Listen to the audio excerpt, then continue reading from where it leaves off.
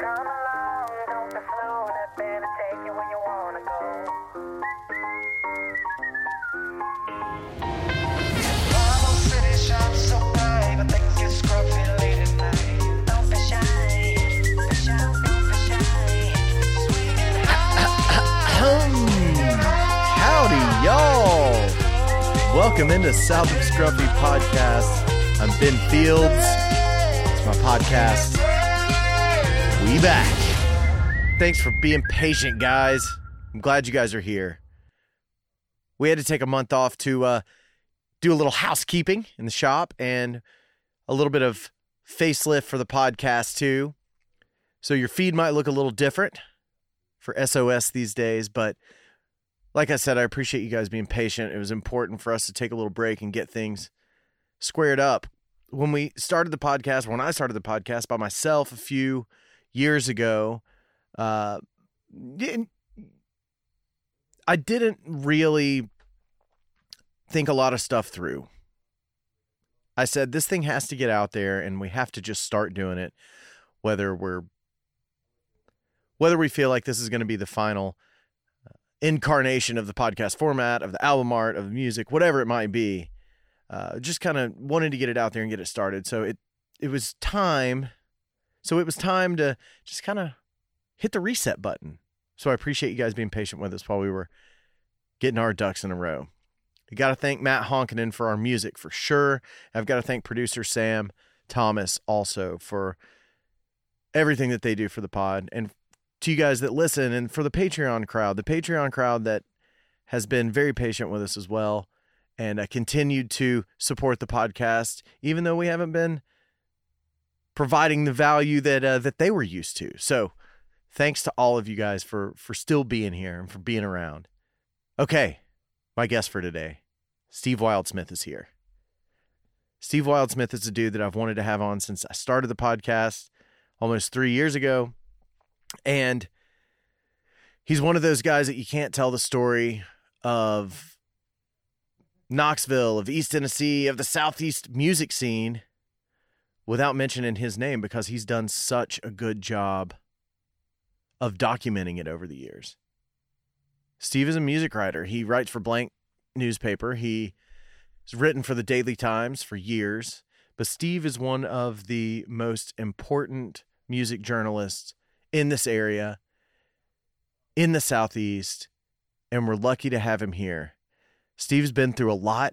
We talked about that. He's been through a lot recently, but he's also on a recovery journey that we got into, and I had no idea how heavy it was, man. But it was fantastic to finally meet Steve and finally talk to him. We'd heard about each other for a long time, so it was great to finally sit down and see if all those stories that we'd heard were true. And one more thing I want to talk about before I get into my conversation with Steve is Second Bell Music Festival. It's happening this weekend, September 30th and October 1st. It's at Suttrie's Landing. It's a big deal, man. Lots of great stuff on the lineup. Big Boy and Super Drag are headlining that festival. You've got Palm Palm, who are some buddies of ours who've been to the shop before. They came by when they were passing through town and spent the night once. We'll see if we can't get them on the pod, because we are going to be at Second Bell Festival as well. South of Scruffy will be there in the Airstream trailer doing some interviews. We'll see if we can't get Big Boy and Super Drag on the pod while we're there. I'm not making any promises. I'm just going to set up shop and talk to whoever will come talk to us. I'm just going to set up shop and do what we do. And if Big Boy shows up, okay, cool. We'll do it. All right, let's get into my conversation with my new friend, Steve Wildsmith. We're doing the podcast. Good. I'm going to take my glasses off so they're not like propped up. So you're kind of fuzzy, but I can see you. I'm really glad you're here because, you know, Wayne Bledsoe just said some awful things about you on this podcast. Well, you know he's a little he's a little miffed because he's got those restraining orders against him. You know, he can't come within 50 yards of children or animals of a school. Yeah. Young Williams, big like banned for life. You know, can't go to the animal shelter anymore. No. Well, he always shows up with a 55-gallon drum of mayonnaise, and they're like, "What? dude, what are you doing? So, you know. He did spit a little bit of the rap battle that you guys. Oh my had. God, that was so foul What- and so amazing. What was that? Was it the Pilot Light? Was it? It's the Pilot Light back in 2012. It was a fundraiser. That are we live or Yeah. Oh, awesome. It was a fundraiser at the Pilot Light.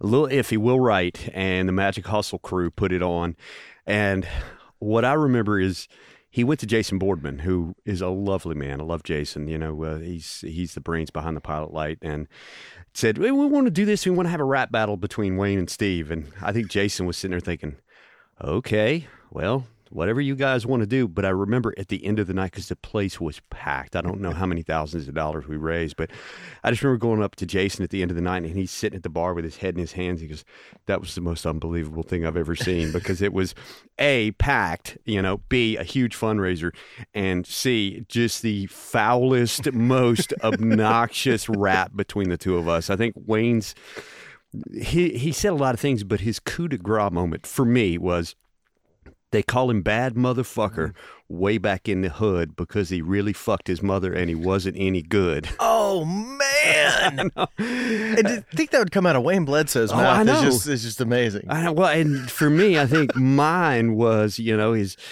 clothes are musty, his rhymes are rusty, he's Knoxville's answer to Jerry Sandusky. So we went hard in the paint toward each other, and it was so much fun. Yeah, you know, you guys both being prolific music writers, I have heard that there's a little bit of a fake beef between you guys. It's not real, but Well, he posted a photo last night of his anniversary photo with him and Sarah. They were out. It was 3 years from their first date, and it was such a beautiful photo. And in all honesty, we love one another. I mean, he's like a brother to me. But I commented and said, "Man, I hate it when your posts are so sweet. I can't leave a foul comment. I mean, it's just, you know, I just have to say I'm happy for you, dude." yeah, that's your go-to with the guy, right? Yeah. I mean, I wanted to make some joke about her getting that government stipend for seeing his ass, but, you know, I can't do it. It was just such a sweet photo. Your name came up for the first time. I think Mike McGill was the one who hipped me to you, and then I realized that I've been reading your stuff for years and years and years. Are you a Maryville born and raised person? Actually, no, I was born and raised in Powell, actually. Okay. Class of 89, Powell High School. Graduated from Powell, went to Tennessee Tech, got a degree in English journalism, and then kind of bounced around and did some work for a little tri-weekly newspaper in Middle Tennessee, the Southern Standard in McMinnville. Oh, nice. You ever heard of it? No, I haven't. Well, I've heard of McMinnville. Yeah, well, the McMinnville, as my old roommate and fellow journalist there used to call it, is the nexus of all that is freakish and evil. Really? Oh my gosh, it was the craziest place to be a young reporter, especially covering news. I mean, one of the first stories that I ever covered was, and I don't remember his name, but he was a psychologist there in town, and he was having multiple affairs, and one of the ladies he was sleeping with was going to tell his wife, who did not know about the multiple affairs. So he influenced through his mental health care provider status, he influenced a third lady to plant a pipe bomb under the car of the woman who was going to tell. It didn't go off, but oh man! Yeah. So he had at least he had at least two affairs going on. Oh, yeah. The pipe bomb lady, the snitch lady. Yes. Oh my gosh! Yes, that was one of the first stories I ever covered, and it was just like, what is this place? Jackpot! You know, it was just like crazy. So yeah, was that your first job out of school? That was my first job. Was covering county government, cops and courts. You know, all the little small town stuff. You know, it was there was a lot of your average, like, oh look, I grew this pumpkin that looked like Dolly Parton story, and then there was one of the first meth related murders in Tennessee. Chris Tatro back in 1994, we covered that one. That was insane. Really? So, oh yeah, it was nuts. So in McMinnville? In McMinnville, yeah. So meth wasn't around until 1994. I would have thought that it was around, but it was kind of under the radar. It was it did not get the headlines that it got today. I mean, but these guys sort of dragged it into the headline. They gathered. They became convinced that two of their buddies were stealing from them. So A little paranoia yeah, a going little on. paranoia going on. So they turned on two of their buddies, and they would, over the course of several days, they would torture them. They would do stuff like tie them to a chair and throw knives at them, and then they would patch them up and cook them a steak. And they did this weird stuff back and forth, and finally they got him in a bathtub. They made one guy choke the other to death with an extension cord. Then they turned that guy loose in the woods, and they hunted him like a deer, shot him, rolled them both up in carpet, set it on fire, and threw it over the side of Hurricane Bridge in Smithville. So, yeah, fun times.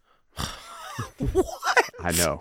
Insane, man. The That's nexus exactly- of all that is freakish and evil. It's like a Breaking Bad episode. I was gonna say it sounds about like Breaking Bad, and it's Mm-hmm. just that's just McMinnville. Yeah, just the Mac. Is that where Tennessee Tech? So you went to school there? Yeah, That's Cookeville. in Cookeville. Yes. McMinnville, pretty close to there. It is. It's right? about an hour south. Oh, is it? But it's on yeah. the plateau, right? Yeah, it's right there on the edge. About 45 minutes from Murfreesboro. That's where we used to go Ah, okay. and hang. About an hour and a half from Nashville. About an hour and a half from Chattanooga. Sort of. What was the hope there of become? Did you want to get into music reporting and that kind of thing, or did you just want to be a journalist? I just wanted to be a journalist, and then I went from there to Myrtle Beach, South Carolina, and I was a news editor on the news desk there at the Sun News in Myrtle Beach, and it was there that I started doing some music writing. Oh. The features staff, were I don't remember if they were a little short at the time or they just wanted me to pick up some stories, but I think the first big music story I did was I interviewed Alison Krauss, Oh, nice. and that was great. And then When was this? This was Mid-90s in still? '97. Okay. '97, and then I went shopping with the Dixie Chicks. Shopping? They were an up-and-coming young country group. Nobody had heard of them at the time. I think the record that broke was like a couple of months from being released, and they were on a little radio tour around the Southeast, and one of the stops was in Myrtle Beach, and the radio station ran a fan contest where the winner is going to go on a shopping spree with the Dixie Chicks. And so I tagged along and covered that story. Again, it was like nobody really knew who they were at the time. So I'm Yeah. hanging out shopping with Natalie Maines and Marty and all those three while they help this young lady pick out dresses and stuff like that That's on a cool. shopping spree at the mall in Myrtle Beach. That's cool. They were like the first. They were the first people I remember ever getting canceled. Now that I know what yeah. canceled means, Yeah, that they made some like disparaging remarks about. Was it George W. Bush? On stage. All they said was they were ashamed to be from the same state that he was from Texas, and everybody lost their minds because Yeah, I remember when that happened. It was a big deal because they were huge Yep. at the moment, and then they just kind of turned off half of their, yeah, half of their people- fan base. people- just kind of turned on them. Yeah, the old red, white, and blue crowd did not appreciate that. Well, I heard that their show at Bonnaroo this last year was a total sleeper Oh, and really? one of the best. Well, Awesome. no, like Oh, one of the good. best shows. Oh, wow. Like nobody thought it was going to be good, and it was awesome. Like it was the best show people saw all That's weekend. fantastic. The Chicks, I believe they're called Yes, now. they're just the chicks. Just the Chicks. Just the chicks. Yeah. So Myrtle Beach, South Carolina is an interesting place. I have been there a few times. I don't really think about a big music scene, but I guess they do. They've got a House of Blues there, They got a House of Blues. right? So that's There kind were of big. There were quite a few big acts that came through, and then it had a thriving little local scene too. That was just, and I think it was there that I came to appreciate the fact that, man, you can pay $50 and go see a fantastic show at the House of Blues by a major name, and I saw plenty of those, and you're going to have a good time.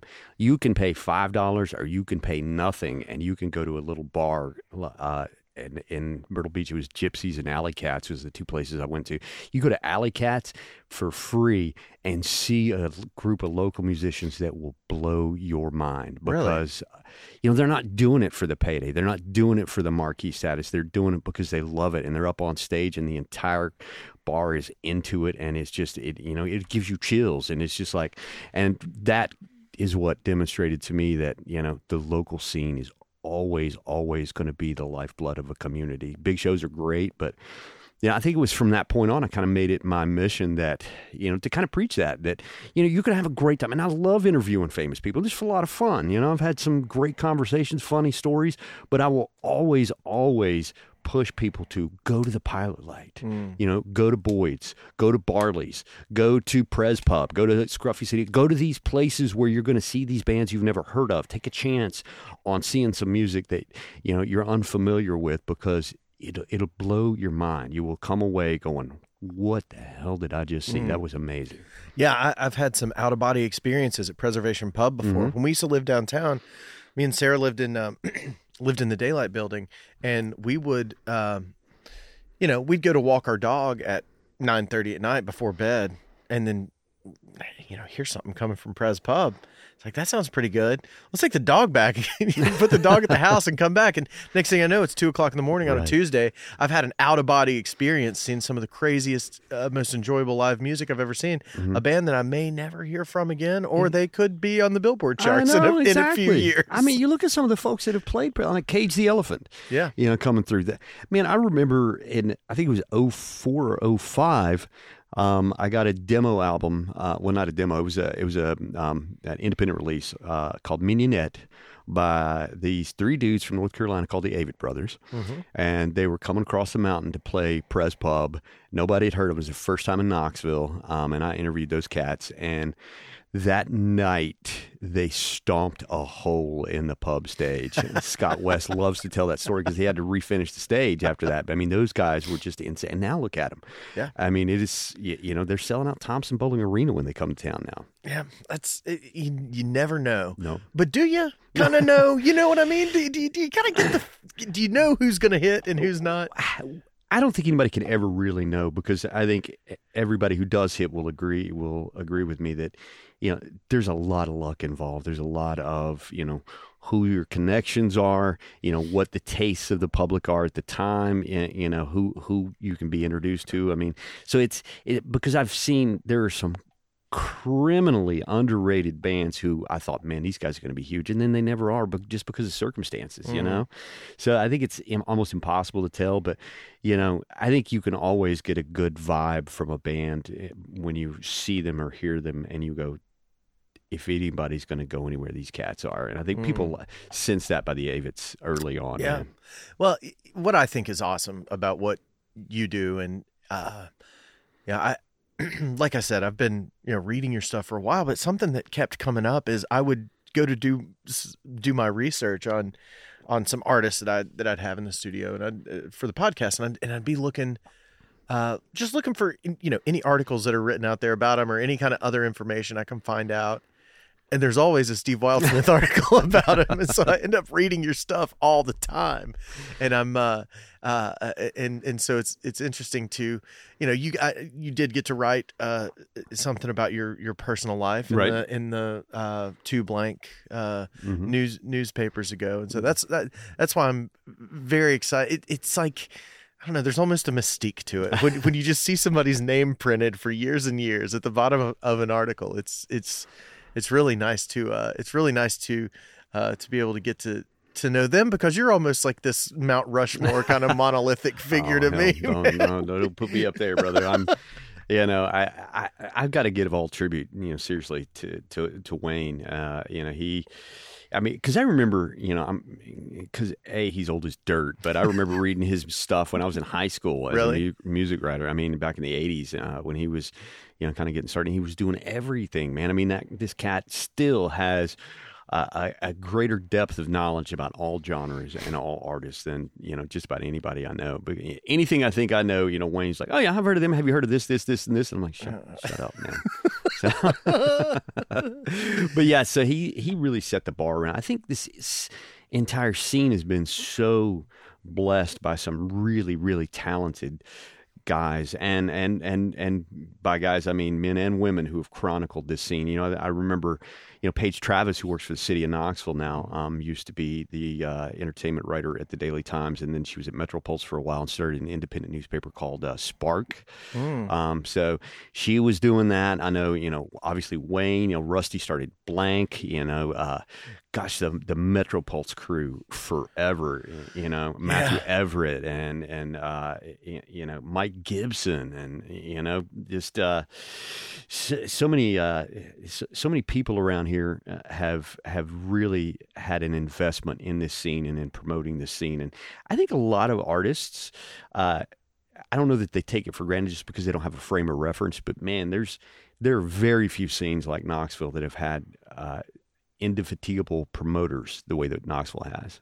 Yeah, I wonder about how we match up to marketplaces that are the same size as us, because part of me is, I look at per capita how many musicians and how many good musicians we have, and every few years a Weezer or a Super Drag will squeeze out of there, or Gran Torino, not Weezer, but Gran Torino, Super Drag will come out. But I always wonder, like, what does it take? You see all these bands coming out of LA's and New York and all that, but there's so much going on. It's really hard for me to believe that we don't have more national acts come out of here. Well, I think again, a lot of it is. Well, I interviewed the Super Drag guys for Blank a couple of months ago, and I don't want to say it's prejudice, but I do think a lot of ways, acts in the South are dismissed because of regional stereotypes. I remember Really? Tom Pappas was telling me, when Sucked Out hit big and they got on, MTV's Buzzbin, and, and he said, I can't tell you the number of times we would be interviewed by national, music writers and music publications. And they're like, oh, y'all are from Tennessee and you wear shoes? Yeah. You got your teeth? Yeah. And, so there is that some stereotype, but on the other side of that too is, there may not be the national respect that some of these bands certainly deserve. But man, there's so many local musicians who go on to do big things. I mean, like Larry Mullins, for example, was playing around here. Are you familiar with Larry? I've heard of him. Yeah, he was playing around here back in the 80s and just decided, I want to be Iggy Pop's drummer. So he pretty much stalked the guy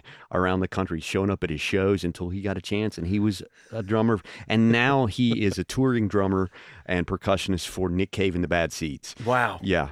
He's a Knoxville boy. Mick Murphy, perfect example. Remember Hypertribe back in the 90s, man. I mean, those cats were, again, a band that should have hit big. And, but Mick went on to do the metal outfit My Ruin. He was, he was a friend of Taylor Hawkins. He was a member of Chevy Metal. I remember when Foo Fighters played here in 2017 at Thompson Bowling, they brought up Mick, who just shredded a version of Eruption by Van Halen on stage with Foo Fighters. And he was just a buddy of theirs. They knew this cat because, I mean, he and Taylor had hooked up through the scene. Yeah. Andy Wood. Yeah. Andy. See, God. You see him, like, what was it, Joe Satriani or something came to town, and Andy Wood's on stage. Sam Bush comes to town, Andy Wood's on stage. Oh, exactly. I Like, mean, what are we doing here? Will Carter, man. I mean, Will Carter, his story. I mean, just being in Guitar Center and, one of, I think it was Jackson Brown's manager or one of his band members happened to be there. And he was like, you need to meet this guy that I'm on the road with. And Will had no idea. And they brought him to Tennessee Theater and introduced him to Jackson Brown. And the two started playing together backstage. And Jackson says, you know what? You're going to open for me tonight. And so he puts Will, who was a kid at the time, on stage at the Tennessee Theater. Wow. And he and Jackson Brown have been buddies ever since. Will's good, man. Oh, God, he's amazing. I filmed a documentary for Eric Baker's last album, I think, that he put out. Will's a hell of a producer, man. He is. And he's good. Such a talented guy. Got a great voice. Does some excellent solo stuff. And, Eric Baker, I mean, is there a nicer guy in the East Tennessee music scene? No. I don't know, man. I saw him last week for the first time since he came and did the podcast before the pandemic. And it's like, I miss that warmth. Oh, I know, man. But every time I see him, he's like, brother, and he gives you a hug, and you just feel it's genuine, man. Yeah. And I think that's what makes his music connect with so many people is the guy he is in song and on stage is the same guy he is off stage. Yeah. I worked with him a lot, and I got to see him in we were filming the television show Tennessee Uncharted together, and I got to see him in some really tough situations where a lot of people, Yeah. if they were divas, they would have shown it. I can He's not. imagine. He's not. Yeah. But it is amazing when you think about the Clint Mullikins of the world too, that go on tour with these national acts and come back and have wonderful bands of their own. Yep. And you just see him playing around town. At, Crown and Goose is gone now, but see him on that little stage on I know. Wednesday night. Well, it's like Mike Baguetta, man. I mean, he moved away recently, but are you familiar with Mike? Oh my gosh, the dude is currently on tour with Mike Watt of Firehose and the Minutemen, and they're MSSV, Main Steam Stop Valve is their band, and Mike was just hosting a regular. I think it was once a month Monday showcase at Barley's, and this guy is one of the most respected guitarists by, they were one of the featured acts at Big Ears this past year. Him and Mike Watt, and I can't remember who their drummer was at the time. But yeah, Man, we were out in Denver this last week, and there was 9 Inch Nails was playing at Red Rocks. We didn't go to that show, but there was. Eve Toomer was opening for 9 Inch Nails. Do you know that? I'm familiar act? with him. Yeah. Yeah. He went to high school with me. They went to beer in high school together. He's playing Red Rocks last week. And it's like, it just kind of people sneak through and exactly. Like I said, Larry Mullins, Mick Murphy, all these folks that have Knoxville roots and have gone on, and you're just like, holy shit, this is amazing. Yeah. So what's after you leave Myrtle Beach and you've got the bug for doing reporting on music, and you've kind of dug into the scene there. What's your life start to shape up like after that? Well, this is no secret because I've written about it prolifically, but I'm in long-term recovery from addiction, and I went from Myrtle Beach. When I moved to Myrtle Beach in '97, that's when things started to unravel in my life. I was pretty much what you would consider a functioning alcoholic and a functioning addict for, ever since I started, man. I didn't have an off switch. And so, I graduated college, with honors even, but man, I don't remember much of it. Really? Yeah, I was just, and because I had that ability to function, and because of, the way I would push myself, I always thought that if I had my shit together on the job, then nothing else really. I couldn't be an addict. An addict was that dude who lived under the bridge, man. Right. That's a junkie, man. I ain't no junkie. I got a job. Yeah. And it's just a ridiculous misconception, and all it did was keep me sick for a long time. Because, Really? Yeah, because here's the thing, man. I don't care if you do got a job. It's about, is your life unmanageable? And yeah, my life was completely unmanageable. I was in and out of toxic relationships because I was unhealthy emotionally and mentally. And here's the thing, when you're sick in that way, you're going to attract people on the same level of emotional health that you are. So a lot of toxic relationships, a lot of, life is in financial disarray. I moved from McMinnville to Myrtle Beach, back to McMinnville, back to Myrtle Beach, because I thought that whole geographical cure was going to, if I just move someplace new, everything be all right. But you still track down the old ways. Oh, well, wherever you go, there you are. I pack up everything that I am and take it with me because the problem's not external, it's internal. Yep. So, when I landed in Myrtle Beach the second time, holding it together. That was a full-time music writer for the Sun News at the time. But man, the center couldn't hold, and things unraveled quickly. Got involved in IV drug use. And I remember one day, man, I just got up and I was going through withdrawal. I was dope sick and needed to score so badly. And I just got him and walked out and never looked back. And I guess it was about a week later, I was looking around at where I was living in a buddy's apartment, and he was using too, and the power was turned off. There's an eviction notice hanging on the door, and I'm digging around in my arm trying to find a vein, having scraped just a few empty bags of dope to get what they call a rinse, just enough residue to keep the dope sick off. And I'm looking around at the fact that I'm sleeping on a pile of rags and calling it a bed. I have absolutely nothing to my name. And the night before, I'd taken my stereo as a music writer, it was my prized possession, my thing, my stereo, man. I took it down and traded it to a dude for $30 worth of dope. And I just remember thinking, what are you doing, man? So you had a moment where you kind of got out of your body and Yeah. said, "This is ridiculous." Absolutely. That's Really? it.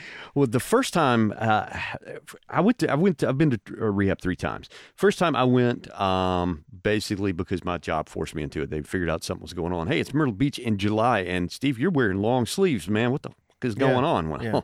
so I went the first time, and I just wanted to quit putting a needle in my arm. I could not fathom the idea of giving up of total abstinence, which is the only way for me. And I'm not saying that's the way for everybody, Right. but for me, man, there's no going back. You know, I Right. can't. There's no just one of anything. I don't, because again, I don't have an off switch. So for me, abstinence was the only way. Again, not saying that's the only way for everybody, but for me, that it was. And so at that time, the first time I went to rehab in the fall of 2000, I just wanted to quit putting a needle in my arm, man. I didn't, I couldn't fathom it. The idea of giving up what I had come to view as a chemical suit of armor, it scared the hell out of me. I just couldn't imagine functioning, going through life without changing the way that I felt using drugs or alcohol. So, I just thought, I'll just go back to college, my college days when I was just drinking or just doing this. Well, Right. one of the things about addiction, especially when you get into the harder substances and the more extreme methods of delivery, is that it's just, there's no going back. I remember I went out, and the day I got home from rehab, my buddies picked me up. We went out to the bar. We're going to go drinking. Really? Yeah. Oh, yeah. Well, because at the time, you got to understand, this was in 2000. So it was, 22 years ago. There was not the understanding of addiction that we have today. I think it's a lot more better understood as an illness of the brain, of the body. So my buddies just thought, well, Steve's been to rehab. He's not going to put a needle in his arm again. He's good. He can do these other things. So they took me out, and I was not an unwilling participant. Right. And, we went out, and I got hammered, and I remember that moment sitting in the bar thinking, feeling that buzz, and thinking, this is all right, but it ain't what we want. Oh, really? Yeah, man. And that's the way it is every time, because I tried, man. I'm just going to do this. I'm just going to smoke weed. I'm just going to, I'm just going to drink. And it never works, because that thing in my head, that switch that is always on, says, you know what? This isn't really what we want. And so it's off to the races, man. And so That's interesting to think that there's a lot of different, because I've heard, the abstinence approach, that is the one that makes the most sense to me. It's like, just stay away from all of it. If you start drinking, then your decision making is a little addled too. So you might, slip back into, doing the hard drugs that you did before. But I have seen people who can do that, who can stop using Absolutely. heroin and can drink a beer. Exactly. Moderation is something that, some people can do. And, again, I'm all for whatever works for you, man. Exactly. Whatever your problem is, find a solution. Right. Whether it's moderation, whether it's abstinence, whether it's 12-step recovery, whether it's, church, whatever. I don't care, man. Just find your path. Yeah. Because the path you're on right now is going to lead to some pain and some misery, and it always does. And so God bless those folks who can do it with moderation. Have one for me, man, Sure. because Because for me, you're not going to do it. I can't. Yeah. So, what was I going to ask? I had a good one. We'll come back to it. I've always thought it was very noble for people that come through recovery to start helping other people too. yeah. Have you done that? Oh, absolutely. Sponsored people and all that? Yeah, well, it's, again, my path is 12-step recovery. Again, there's a lot of debate on how effective that is. Here's the thing. Any recovery program, whether it's Celebrate Recovery, which is a Christ-centric, church-oriented style of recovery, or whether it's 12-step recovery, or whether it's Smart Recovery, which is much more of a rational, scientific approach, any of those paths will work. It's just a matter of finding the one that works best for you. Really? So, yeah. So there's different. I haven't done it, so I kind of assume they were all abstinence based. A lot of them are. A lot of them are abstinence based, but there are some, medication assisted treatment is considered the gold standard these days. Is that like what's that stuff called? Suboxone, Yeah, and there's another one. That methadone, Suboxone. There's naloxone. Yeah. Or naltrexone. I'm sorry. Yeah. Yeah. And that's like that's still maintaining a dependence though, right? Is it Well, a chemical dependence? It depends. And I don't want to derail this conversation entirely, but yeah, buprenorphine and methadone, Suboxone and methadone, are opioid replacement medications. But I mean, the idea is that you're not going to just be handed a script and a prescription and say, "Hey, good luck to you." The idea is that you are given enough just to calm down the hive of bees in your head. Yeah. And so that you can function normally. You're not doing all the shady things that addiction leads those of us who are caught up in it to do, and that you can function as a responsible, productive member of society. And hopefully down the road, your dosage will be tapered and you will be weaned off of it. Now, I think the problem is with a lot of Suboxone clinics these days, there is too much of a dependence on long-term maintenance, and some people may need long-term maintenance, but Right. I still have problems wrapping my head around the fact that I know people personally who have been on Suboxone for a decade. Yeah. And That's not the intended purpose, right? No. Yeah. I mean, I think the entire goal should be, to eventually be free of these chemicals. And so no disrespect to anybody who's on medication assisted treatment, but that length of time, 10 years, I don't know, man. It's I still wrestle with that one. I remember what my question was now. You'll hear a lot about folks who are in recovery that will leave their addiction, but they replace it with something else, whether it's exercise or sex or whatever it is. Is that pretty common? Or I think so. and did you have one that you just like poured all your attention into now that you had all this spare time? Work.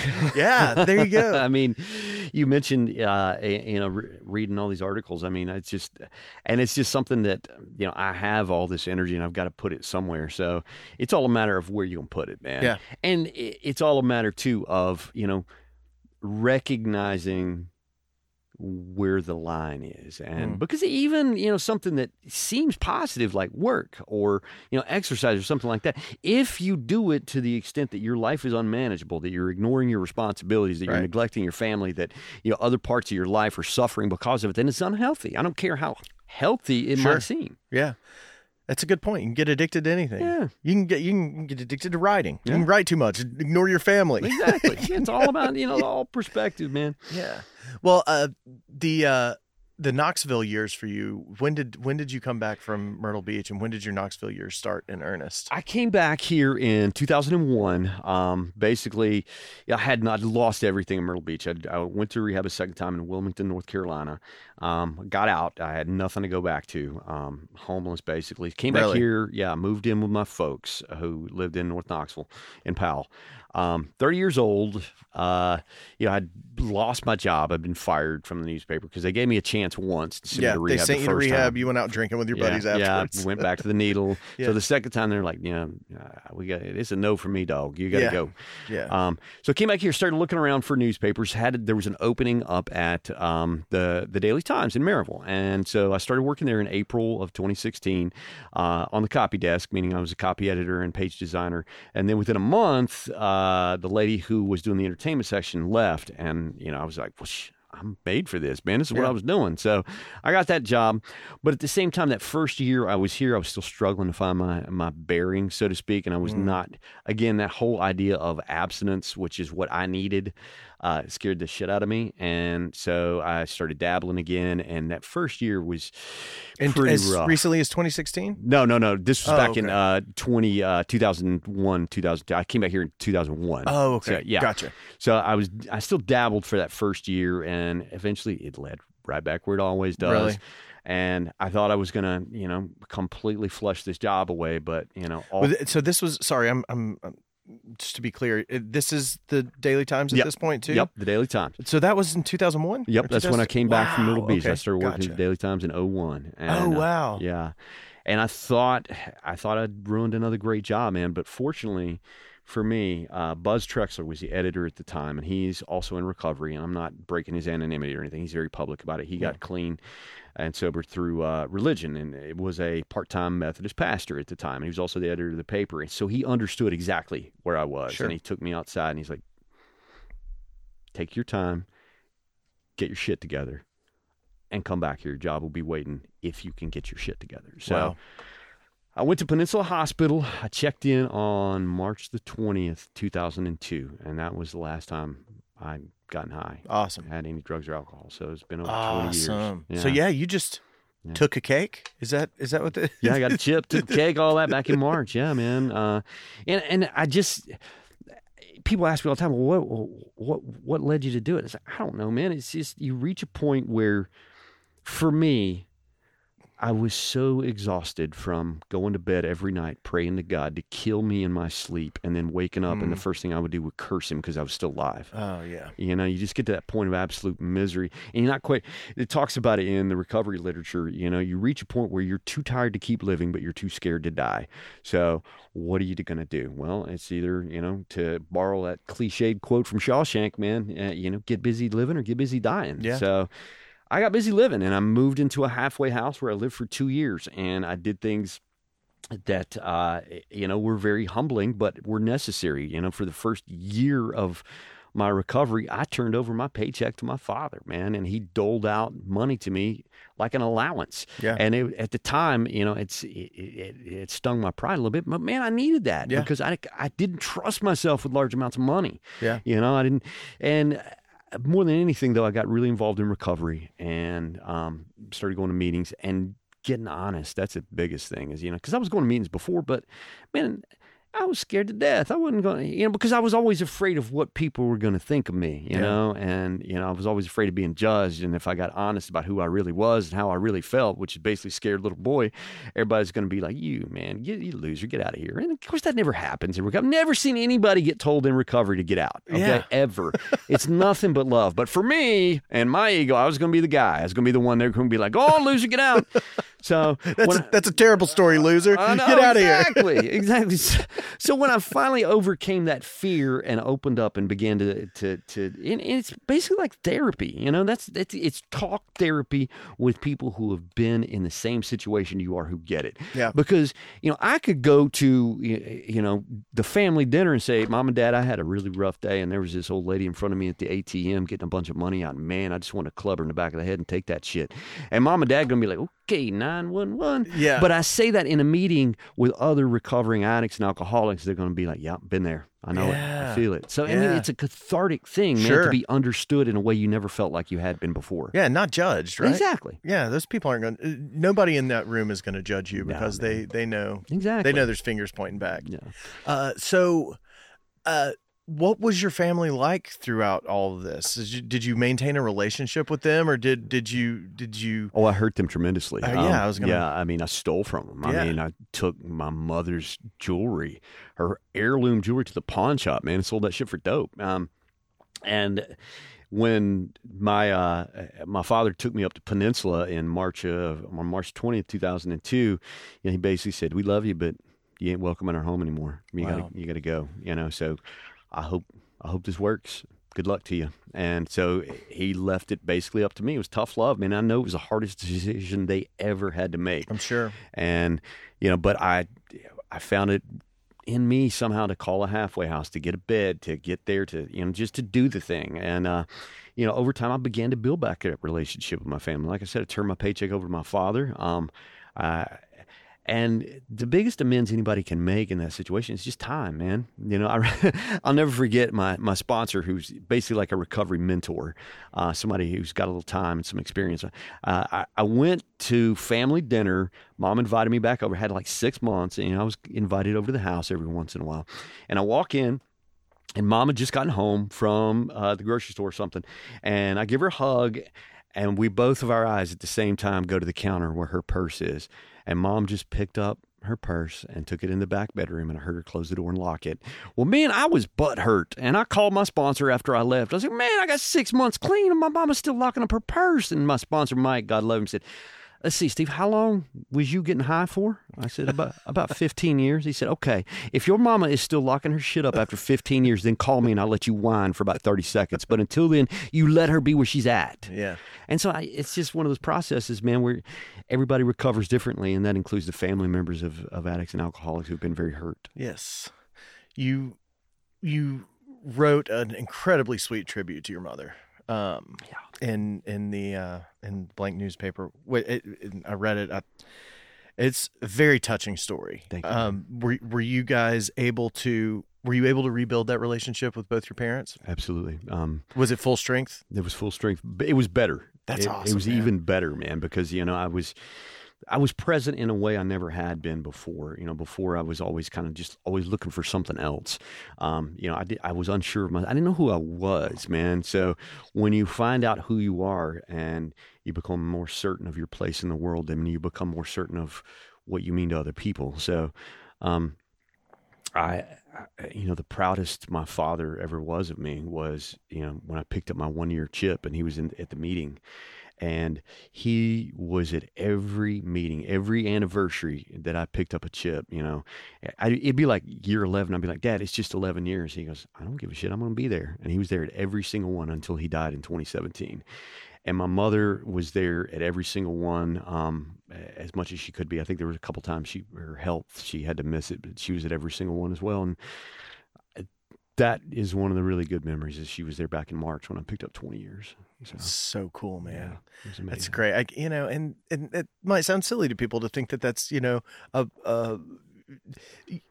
think that that's a proudest moment for a father and a son, but that means that's so powerful to know where your relationship has been, where your life has been. I mean, hell, that's all parents want for their kids, is for them to be happy and safe and loved. They thought they were going to lose me, man. Yeah. They thought I was going to die. They thought they were going to be burying me. Sure. And so, yeah. And so that was one of those things, people who don't fully understand the recovery process. I had a lot of people, old family friends that, knew I had a problem at one time, didn't understand, the recovery process. But when my father died, they were like, are you okay? And I know what they're really asking is, are we going to find you behind the casket with a needle in your arm? Yeah. And, my answer to them is, no, yeah, I'm fine. Because you know what? The proudest my father ever was of me was when I picked up those anniversary medallions. I could not disrespect him more by flipping over his casket in the middle of the funeral if I did by going out and getting high because he died. He would just be absolutely mortified to death. Yeah. And two, it's not my default setting anymore. That's the message of recovery. There man. it is. It's not your default setting. You become an individual who understands that, life sucks sometimes, man. You're going to feel pain. You're going to experience pain. But it's not permanent. It's not lasting. It does fade. Everything changes. You feeling fantastic? You better hang on, because that shit's going to change. You feel like you're, absolutely on the bottom, that life sucks? Hang on, because it's going to get better. It always changes. Always. Sorry, man. I feel like I'm preaching. I get fired up. I love it, man. I love it. I'm so interested because you see such positive impacts come from recovery. Yeah. And I think it's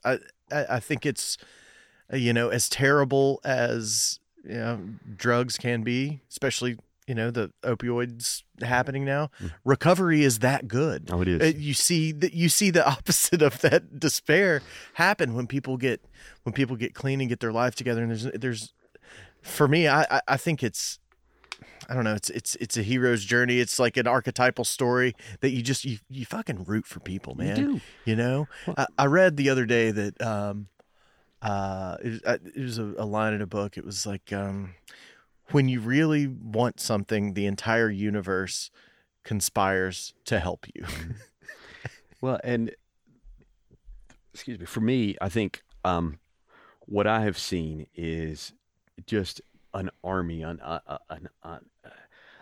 bunch of unsung heroes who operate in the shadows that most people out there have no idea even exist, who go to war to help another addict or an alcoholic. I'm not gonna say her name, but I know yesterday I had a friend of mine. We had a buddy of ours who's in recovery. He had relapsed. He's holed up in Alcoa Highway motel going through alcohol withdrawal, which is excruciating. And she moved heaven and earth to get him a detox bed at a place in Hohenwald, Tennessee, a treatment facility called Buffalo Valley. He had no way to get there. So what does she do? She, calls several of us, and we pool our money and we get him an Uber ride from Knoxville to Hohenwald to get his ass into that one detox bed. So, I mean, it's just, and that is a daily occurrence, man. And my friend Jessica, who works for Metro Drug Coalition, I will mention her name because she's out and she's proud.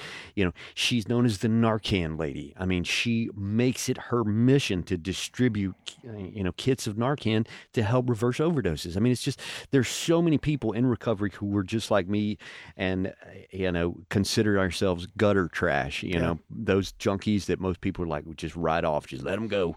We are those people, because you get on social media and you see comments and you're just like, man, that's some heartless shit, because it is. I saw a comment the other day on a Narcan story, and somebody's like, that's just a problem taking care of itself. They don't need that Narcan. And, it's just so cold. But for every individual out there who feels like there's no hope, there is the possibility of becoming someone like a Jessica or like a Sabrina or like a me who, is just giving back. I think our collective theme song is Jason Isbell's "What Have I Done to Help?" So, your story, I haven't heard it from your mouth, but I've picked up pieces of it, and I love hearing it, man. Thank you, brother. I know it gives other people hope too. I'm always amazed at how strong people who think they're helpless really are, and what you can do. And to become, like I said earlier, you're part of the Mount Rushmore in my mind of this scene that we've got going on. And I think that, to have somebody who has, who's been through it, but can then become so involved in helping other people, not just through the recovery programs, but you're doing the same thing for artists and entertainers. I feel like, and musicians specifically. I love that, man. It's like I said, selfless. It's one of those things that goes back to what I said at the beginning. Give me a local musician who busts his or her ass all week working a 9-to-5 job, and then on Friday nights gets off work, gets their ass down to the Pile of Light in the Old City or Bracken's or Two Doors over in Maryville or wherever, and they set up and they play to a handful of people, and then they break down and they get home at 3 a.m. and they get a few hours sleep, and they do it all over again on Saturday night, and then they go back to work on Monday. They're not doing it for the payday. Right. They're not doing it for the because their name is in lights. They're doing it because they love it, man. And no matter how exhausted they are, when they get up on that stage and they plug that guitar in and that drum hits the downbeat, they transform into rock stars. They do, man. And it's just, I'm getting chills just thinking about, watching Russ Harper prowl the stage like, Knoxville's answer to Iggy Pop, watching, the Royal Bangs lose their minds, watching Chris Rusk as ex-Gold sit in Bill Foster's lap, and, just so many amazing moments around here that I've seen so many bands. It's like, it is an otherworldly experience. I'll never forget, seeing Temp Job, seeing King Super, seeing so many bands that you're just like, what is this? It's the most amazing thing I've ever seen. And it's just, I get fired up about it, man. Does anybody consult you when they're putting a lineup together? Or like I'm thinking about, Rusty, of course, but I'm sure you have somewhat of a relationship with a lot of the promoters around here. And does anybody ever check your pulse to see if you've heard of anybody coming up that they need to book? Every once in a while they'll say, how do you think these guys will do? And I'll give them my honest opinion.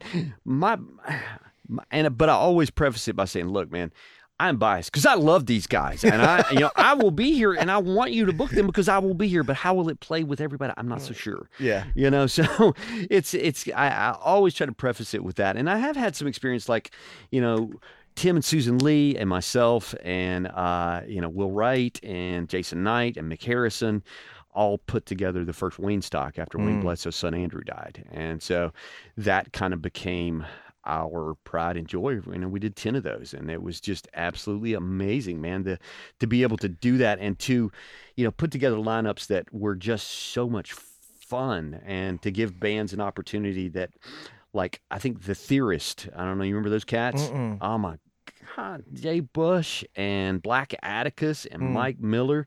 It was sort of Knoxville's answer to the Roots, man. And those guys got up on stage and they blew everybody away. King Super, I'll never forget, man. Those guys all up on stage, Sam Quinn and Dave Kane and, Scuba Steve, and they're up and they're covering Golden Earrings Twilight Zone, and everybody in Relics is losing their minds because it is just amazing. Yeah. Just little moments like that, man. It's just like, man, I get to be a part of this. Yeah.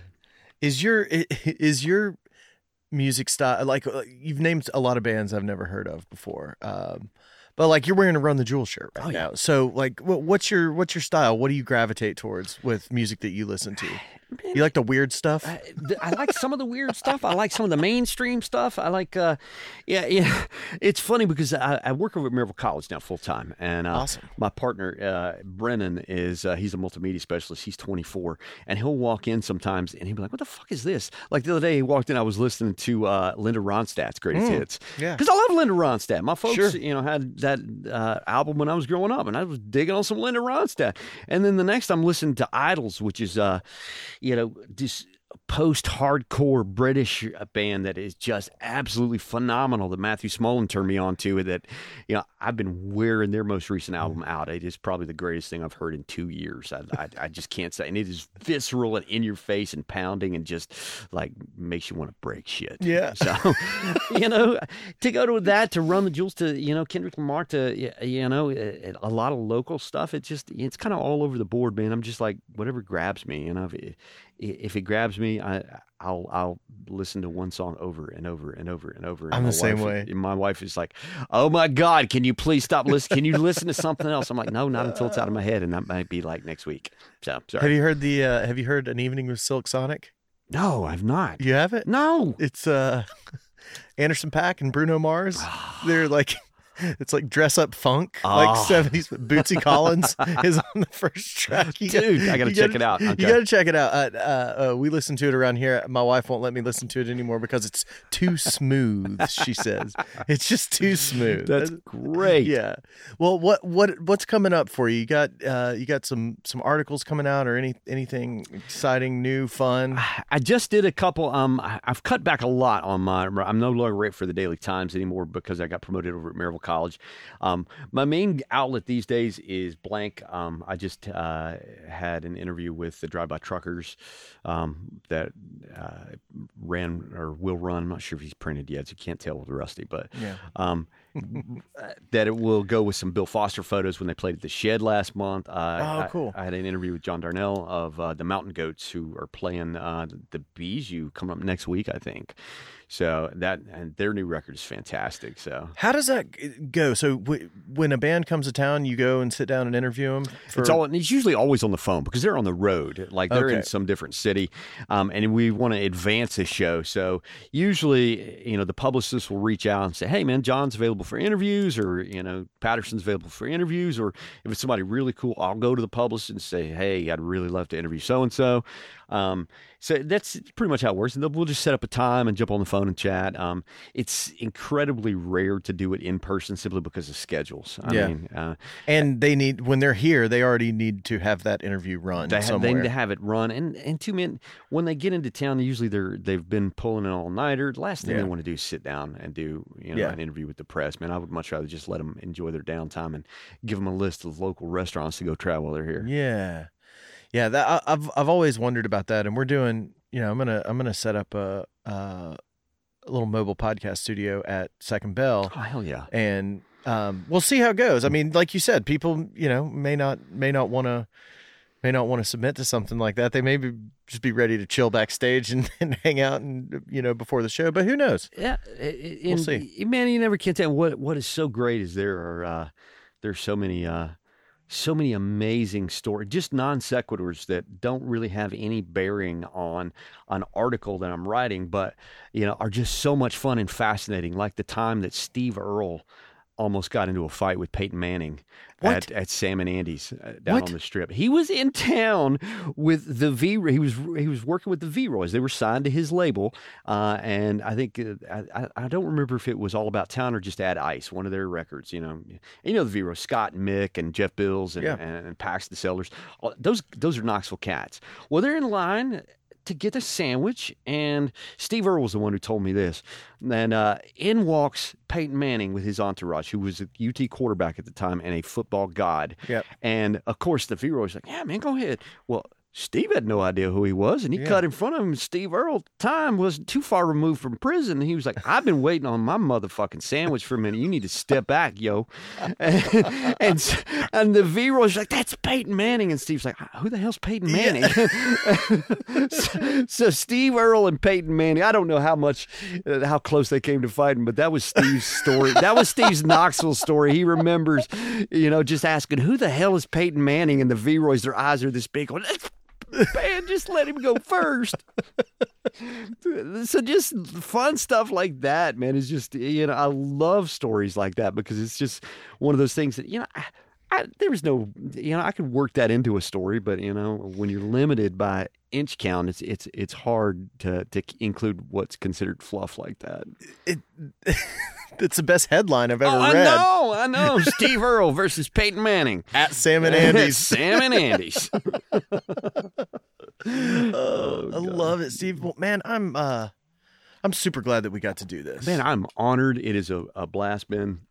I'm glad to know you. Well, yeah, it's good to be here, and I'm glad to know you too, man. I hope I've given you some usable material. Maybe we can do it again. I would love to do it again sometime. do it, Maybe man. we should catch up in a little bit after. Give it some time, breathe, see, let some stuff change. Let it marinate. You let it marinate, and then come back. That sounds like a plan, brother. Thanks so much. Thank you for having me. Of course. Marble City shines so bright, but things get scruffy late at night. Don't be shy. All right. How'd we do? Appreciate y'all being here. Thanks for sticking with us while we took a break. We'll talk to you guys real soon. We'll be back, okay? Pitchwire. Cleaning out.